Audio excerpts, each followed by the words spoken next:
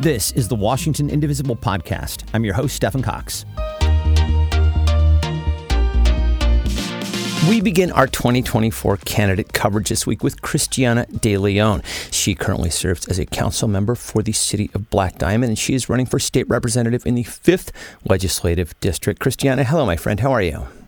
Hello, my friend. It's so good to connect with you in this way. This is really, really exciting to get to do this. So thank you for giving me the opportunity to talk more about the things that keep me going and keep me even waking up early, which is on policy. Okay, good. Well, everybody needs a reason to get out of bed in the morning, right? Mm-hmm. Yes. So I kind of want to start here. I've known this little factoid about you for a while, but I'm hoping you can share. So I know that you were inspired to get involved with politics when you met Senator Patty Murray when you were, 12 or 13 years old? Is that right? Yes, when I was 12. So I can tell a little bit about that backstory. And actually, in getting ready for this interview, this is so early 2000s, by the way. But I have this great book cover where I covered this book she's in called 9 and Counting, The Women of the United States Senate, because at the time of its being published, she was one of the 9 women in the Senate. And it's so sweet. Like, she even has this note that she wrote to me that says, "May you one day be in this book."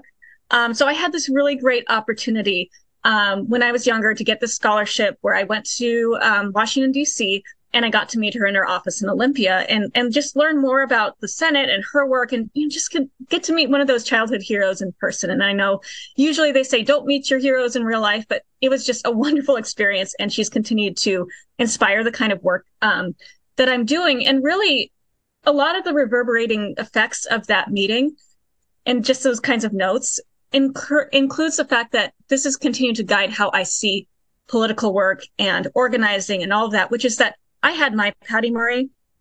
I want more of us to have our Patty Murrays. I want more of us to be able to see ourselves in government and doing this work. So this idea back in the 90s that she's, the just a woman in tennis shoes or just the mom in tennis shoes who ended up running to serve in one of these high offices is to me a really powerful testament that the more of us who are able to see ourselves in government, the better things go for all of us. So it continues to kind of fuel that. And I'll just put in a shout out too that another really big instrumental person who continued to inspire and inform my work was one of her colleagues, too, at the time, which was Senator Paul Wellstone, and his work on advocacy and grassroots organizing. And his sudden and tragic loss really actually made a dent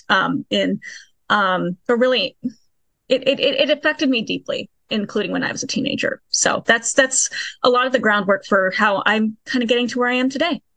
I'm quite a bit older than you are, but I certainly remember Senator Wellstone very, very well. And I think, having a North Star like that is so important. And indeed, running for office, we are told over and over again in our advocacy work with Indivisible is really just one of the most important things that one can do. Speaking of your relative youth, you mentioned on your website that you are in your mid-30s. This, of course, is decidedly younger than your average legislator in Olympia. Talk about how you feel that your age informs your political perspective. Definitely. And this is part and parcel of what it means to have your Senator Murray is, of course, it is really important for younger people to keep getting involved. And we hear that moniker a lot. We hear that encouragement, but what does it look like? So for me, I'm in my mid 30s, but I still get to call myself a young Democrat with the membership, which is great. And I do think a lot about what it means to be decisively, no way around it. I am a millennial, in a lot of ways, a stereotypical millennial. Like, we chose our house in part because of a dog, right? And like all these kinds of things, but also thinking about what it means to be graduating into a series of really terrible economies. I graduated into the recession. We're still, in a lot of ways, people my age and younger are really struggling with the fact that there is growing income inequality. And for us, it's beginning to ring really hollow of this idea of waiting your turn when we know that this immediacy is now.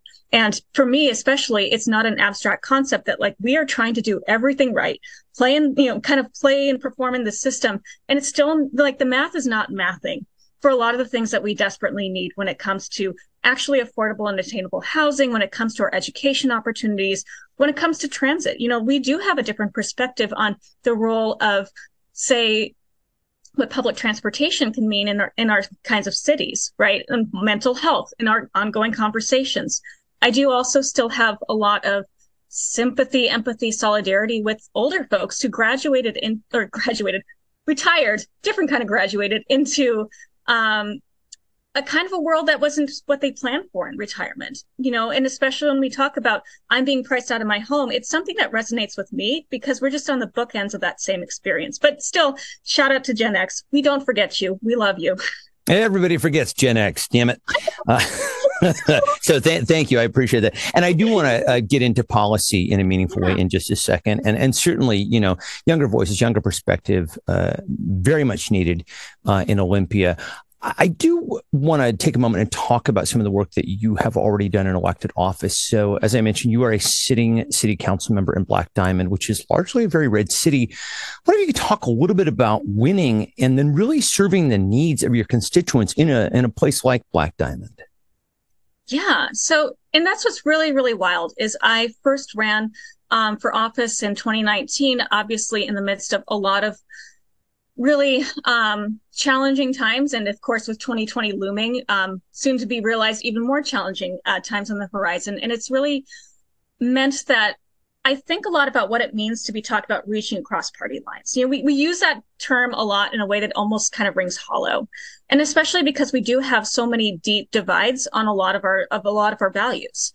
I do think there's a lot of shared values, though, truly. And this is something that I have been really working to navigate during my time as council member, which really boils down to a few different things. For one, it's that it's really, really important that we still show up for ourselves and our values and hold true to them.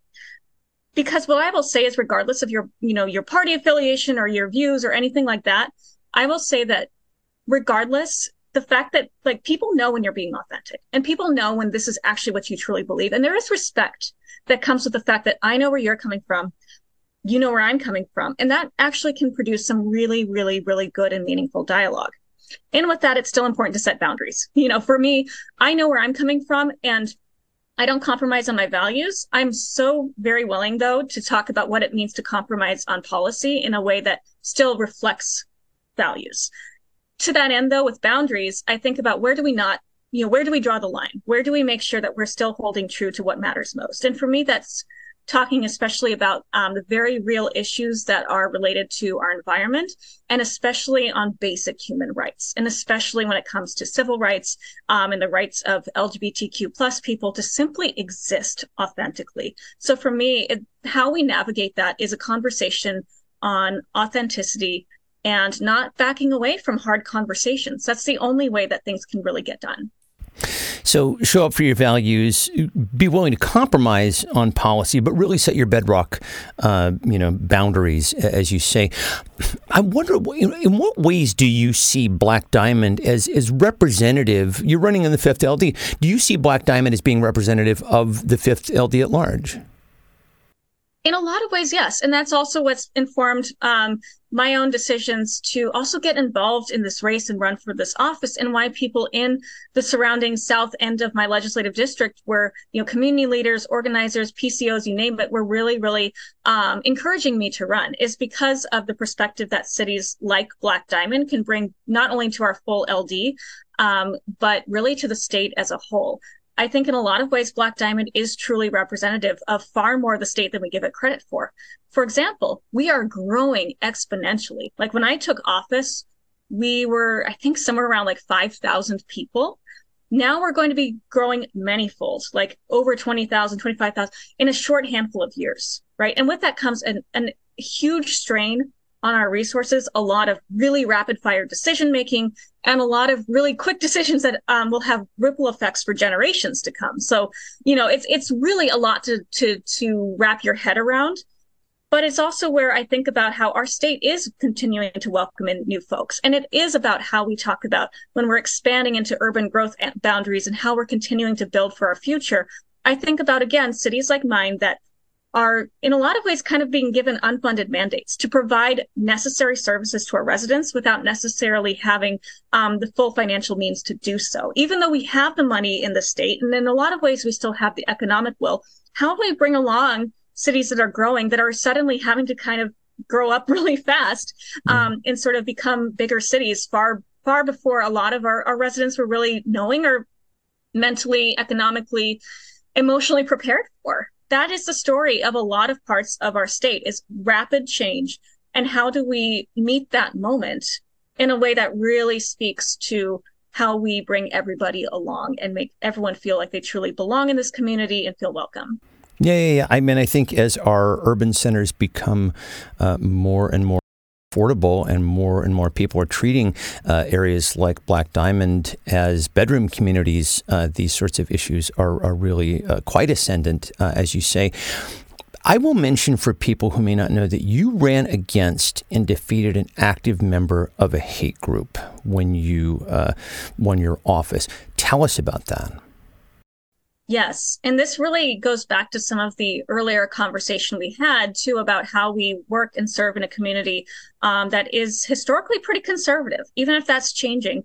We have to meet that. Right. And I think this is where we even look forward to 2024. And we're thinking about what it means to have engage in authentic policy when we actually get to talk about policy. But again, where do we stay true to our values? So way back when in 2019, I was still working as a public school teacher, and long story short, decided to change career paths and run for city council. And a lot of it was because, again, speaking about meeting the moment, there was such an uptick in like hate speech and increases in hate groups organizing and mobilizing, especially in the state. Like Washington State does not get enough credit for really bad things that we don't want to see continuing in the state, like far-right militias.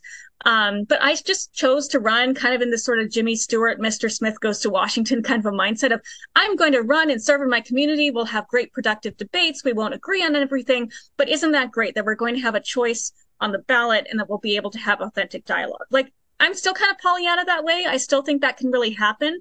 But, after I chose to run, after I filed, like a week or so after, I was told by somebody who was very supportive of me, they said, have you checked out who you're running against? I'm like, well, yeah, I met him. Like, I think he's kind of more conservative than I am, but what's up?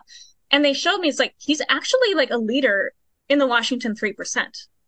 And like any hate group, they deny that they're a hate group, but like they are. And to me, that was like such a wake-up call that first there was somebody in my community who was claiming to represent all of us, but was actually doing this on behalf of an organization that was truly trying to gain political power and build the benches at all levels of government. This is a group that was saying all the things that we later heard come out in the insurrection about building gallows for elected officials, about disparaging comments about like Islam, about all of these other, anti-LGBT rhetoric, like all of these really scary things. And it's like, we can't have people claiming to represent us when they're clearly organizing to hurt all of us, right? So for me, it was a matter of then, well, I have to win. And I'm going to win on values, and I'm going to win on policy. And I'm going to win on the collective organizing of everybody else in this area who knows that this is just not only what we don't want, but what are we for? And that's where I think we can really continue to meet the moment. Also in this election cycle, when I really think about how do we motivate people to get involved, I think it's about giving a really exciting and empowering choice for really how can we lead in our best foot forward, knowing that we could have really, really bad options out there. We have to do better than thinking it's a low bar and how do we not trip over it, but how do we raise the bar? And I still think a lot of times, like more ways that I can continue to kind of try to raise that bar. That's going off of cliches, that's a heavy lift, but it's so important. And I just see a cat on the screen. That's so excited. Sorry. Anyway. that's Kat. We're doing this via Zoom. For those who can't see where Kat is, she actually is holding her cat. It really is an extraordinary story, Kristiana, and I think it certainly underscores your commitment to your community. And it is my understanding that you plan on continuing to serve on the city council, even if elected, to serve in Olympia, right? Yeah. I mean, does that mean I'm a little bit nuts? Yes. I mean, clearly. And I mean, for one, I used to teach middle school, so that already says a little bit about where I'm at. There you go. But yes, I do plan to, and it's for a variety of reasons. First off, I can. Like legally, so far, that's possible because people ask that. But more importantly than like just because you can doesn't mean you should. I think I should for a few different reasons. For one, it's the earlier things I was mentioning earlier with my city really being at such a crucial growing point. We've had a lot of turnover on council. It's really important that in cities like mine, and like my city in particular, we're recognizing that we are at such a crux of what we need to be doing. when it comes to our funding, when it comes to zoning, when it comes to, frankly, our fire services and some of our school levies. There are things that still need some TLC, and especially because now I've been in for now my second term, I think it's really important to keep that commitment to my city and my residents. But even more, thinking about that bigger picture, it's the fact that cities like mine throughout the LD, but we need that kind of representation. And I want to be able to keep my ears to the ground on the kinds of questions and policy ideas that people have when it comes to where are we meeting an impact when it comes to, say, missing middle housing. What does it look like, for example, on transit-oriented development? Like, I was in the committee meeting yesterday for it, hoping to testify on talking about how it's a yes and sometimes it's that and that cities like mine need to fill. Like, what does it mean when we build more housing, for example, in areas where we're supposed to have a bus line, but we don't, and those are the kinds of questions that I want to keep raising on that level. But of course, that needs to be constant conversation at the local level in order to really make that authentically meaningful. This is a perfect transition into some of your policy positions. You mentioned a couple times that you were a teacher, so you obviously very much prioritize education. You would like to see the way that our schools are currently funded. You're not alone. It's with an over-reliance on things like property tax, bonds, levies. Ideally, how do you think we should be funding our schools? Yeah, I mean, across the board, schools and not schools, because I love the city work, obviously, and that side of it. But regardless of whether we're funding our cities or how we're funding our fire departments or how we're funding our schools, our tax system in Washington State is frankly ass backwards. And I know we're trying to get that a little bit more, rectified. Now I think we're 49th in the nation as opposed to number 50. Yes, we just got displaced. Thanks, Florida. Exactly. Florida man makes for worse tax policy. But, when I'm looking at it, like, our over-reliance on property taxes. For one, I think this is a common grounds issue that we can have with older, a younger person with older residents who are saying, my property taxes are getting unaffordable for me, / the fact that we are requiring, our schools and other basic functions to be begging for pennies of property taxes. When, again, we have the economic means to do better in the state. We have some of the wealthiest individuals. We have some of the record profit making companies, like worldwide companies, that are relying on a good public education system to be able to really function and thrive. But what we're doing is we're not actually letting our students and staff thrive. And so I do think about how we move away from property taxes. Again, as a former educator, I also think about, I worked in a district where people said, we moved here for the schools, which is great. I mean, okay. But then our levy failed. Like, why are you moving for the schools if you're not paying for them? And my job was on the chopping block. And that's demoralizing. That's demoralizing for staff. That's demoralizing for students. It means we had tech fritzing out and you have 38th graders going, cool, no school because it's not working. It's such a disaster. And that's before we even get into the lack of counseling and the lack of paraprofessionals and the lack of, school lunch and debt reduction, or just not having school lunch debt, and all of these things that we're not paying for and we're ending up paying for in other ways, right? So I'd like to see us have a transition away from relying on property taxes and trying to create more of a sense of your wealth was created, your extreme wealth was created on people who are going to work. And I think especially of, families of students where they were in the fulfillment centers working the night shift, and I couldn't get in contact with those families because they were sleeping or working. But yet we need to provide it. So maybe the people making them work in the middle of the night should be paying their fair share. You just touched on some of the ways in which school administration comes up short, in your opinion. On your site, you actually say the call for change reverberates beyond the simplistic notion that we just need to pay teachers more. I'll ask you to elaborate a little bit more, because you ticked off some of the areas that were top of mind for you. Well, what are some of the other areas where you feel that our schools are coming up short? And really, from a legislative standpoint, what can be done here? Sure. I mean, all of this isn't an overnight fix. And it's obviously some of these changes are going to have to be dealt with far beyond anyone's terms in office. And I feel like especially we're doing a lot of piecemeal because first off, you have to do that. I mean, I get it. But also, the fact that I don't know if we're really thinking about how we plant those seeds so that the tree grows. We talk about that in education, but how does that also align with our policies?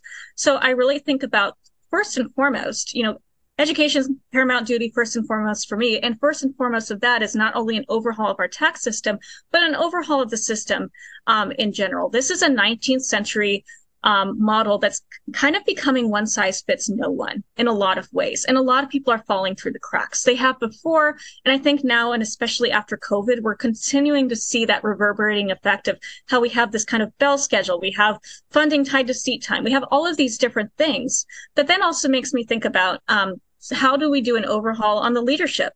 Because, for me personally, when we say we need to pay teachers more, you couldn't pay me $1 million to do this for another year. Like, that's kind of where I kind of ended up being that burned out teacher and wow. throwing in the towel. And it's because of the lack of meaningful support.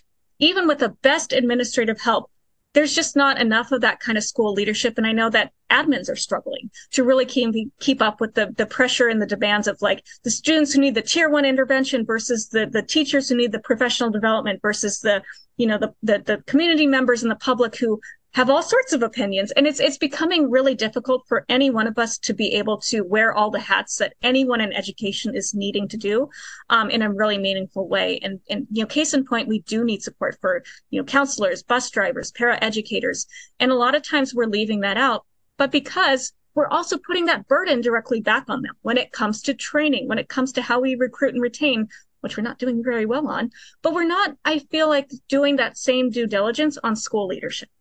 How do we make sure that we have admin programs, training, retention, accountability measures, et cetera, that really help with that top-down leadership? Again, I think greater overhauls are necessary. We can't have this industrial model anymore work. But I do think that that's going to be a net benefit for everyone from the top of leadership outwards to everybody who's providing essential services for our essential service, which is public schools. Let's shift gears and talk about climate and gas prices, because you've said that you understand that people in the Fifth are concerned about rising gas and energy prices. And you've also pointed out something that we all see, that oil corporations are making record profits. How do you think we put the blame where it belongs in a way that sticks? And then really, what further measures would you like to see that would hold corporations responsible here? Yeah, I mean, this is where I talk about how accountability is for everyone. And again, I want to shift that burden of blame, away from private consumers, just like I don't want, it ends up also feeling like, thinking about education, it feels like victim blaming to keep putting the burden of more training on teachers.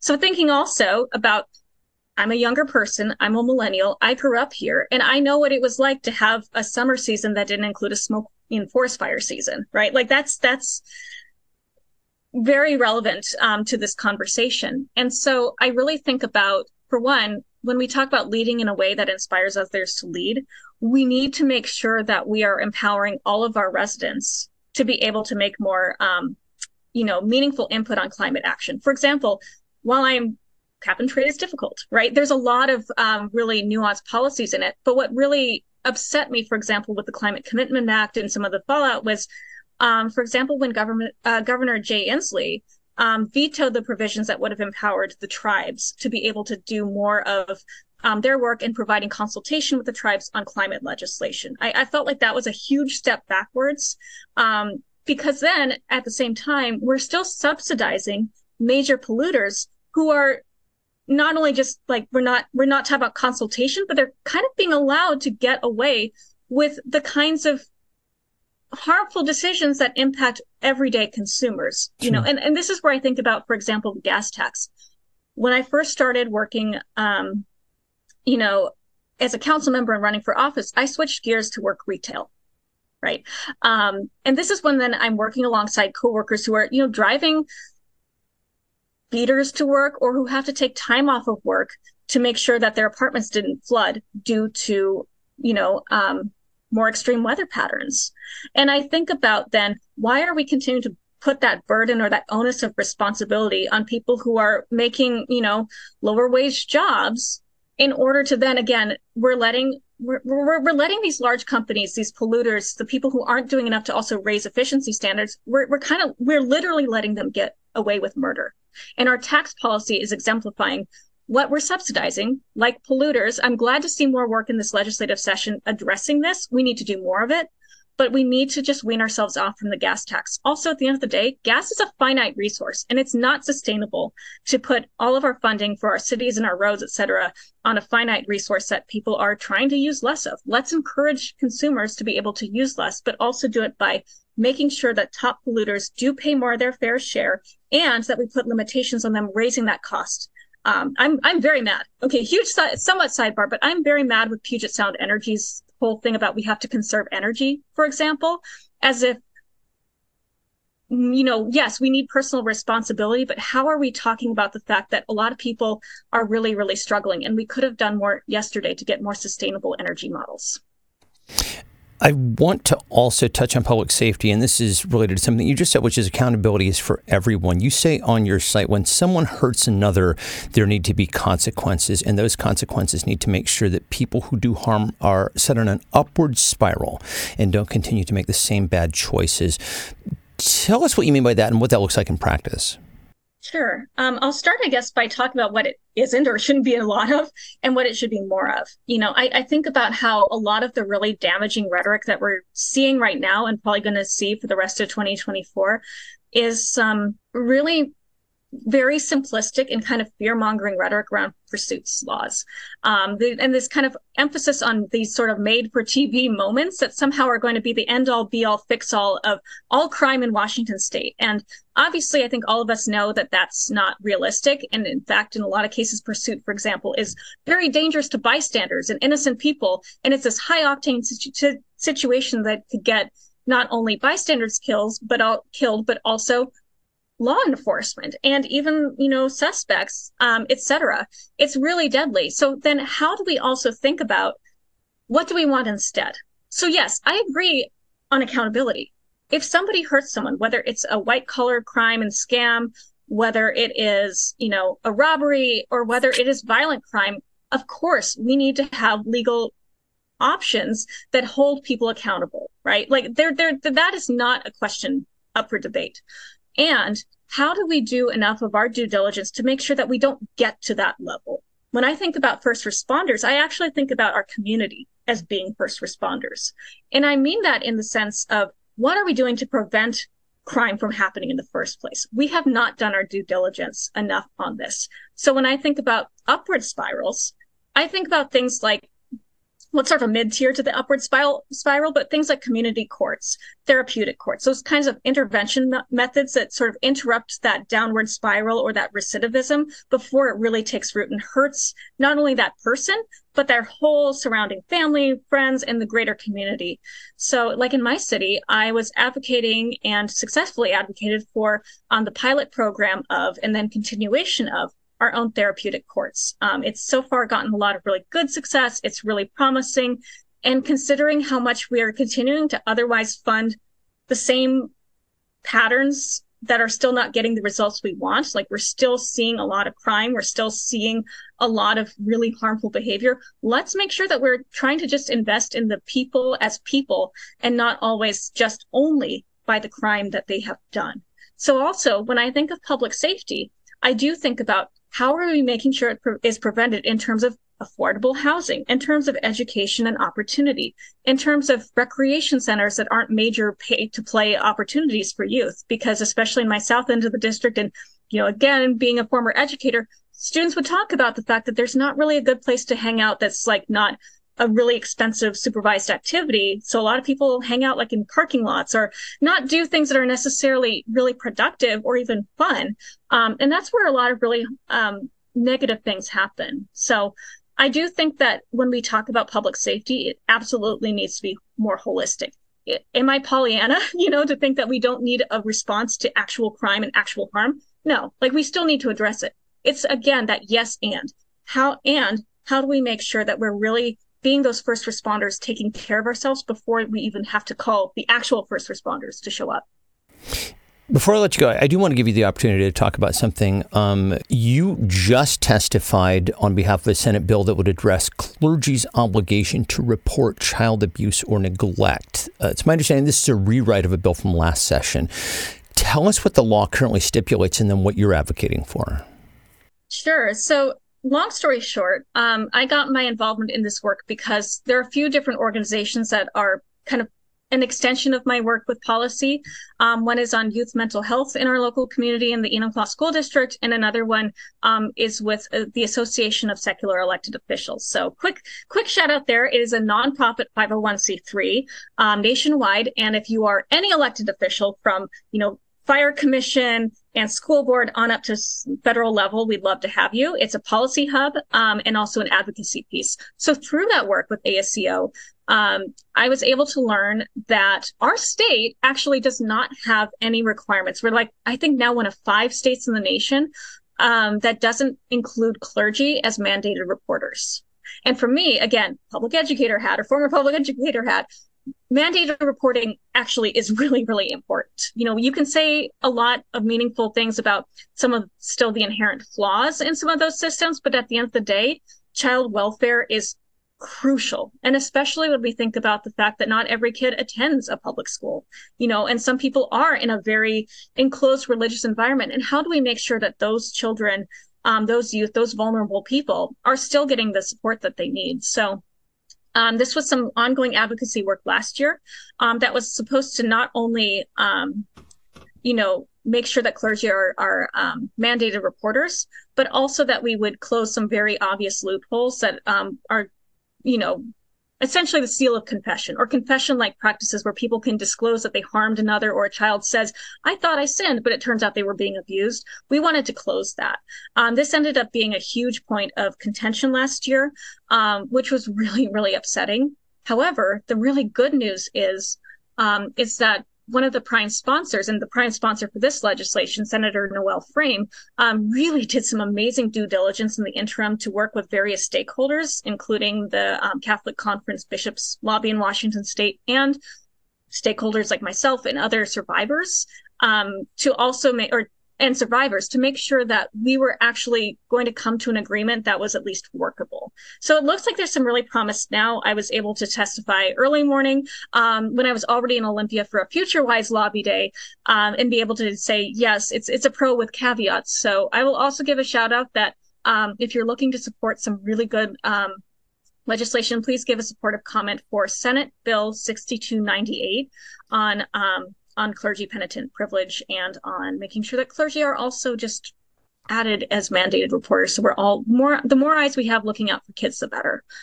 So anyway, also, it's really great. And it's a really great opportunity to just plug. It's really meaningful for me to also be running as an openly secular elected official. I'm an atheist, I'm a humanist, and we all come to their table with different lenses and perspectives. For me, knowing that I'm a humanist and I think, this is the one life I know exists, and we have to make it as meaningful and good quality of life for as many people as possible. That's what continues to ground and guide my work. Yeah, I absolutely know how much that informs what you do, and I very much appreciate that. I will mention again for people that the bill that you just mentioned is Senate Bill 6298, and we will have a link for that in the show notes. So how can people learn more about your campaign? Yes. Please get involved. And really and truly, I do mean that this campaign started from community, and I want it to keep being built and fueled by community. So any way that you are participating means the world.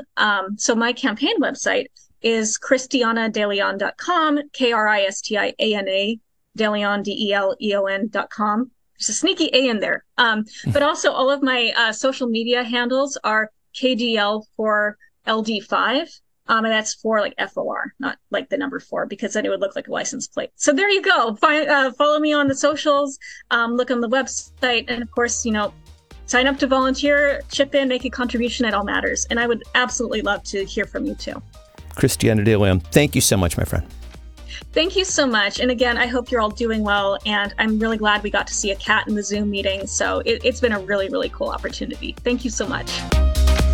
And that'll do it for this week. The executive producer of the show is Kat Pipkin. If you would like to see a video version of this podcast, head to facebook.com/indivisiblepodcast. The email address for the show is indivisiblepodcast@gmail.com. Special thanks to Lori Colwell. And as always, my thanks to you for listening. I'm Stephen Cox, and we'll talk to you next time. Bye.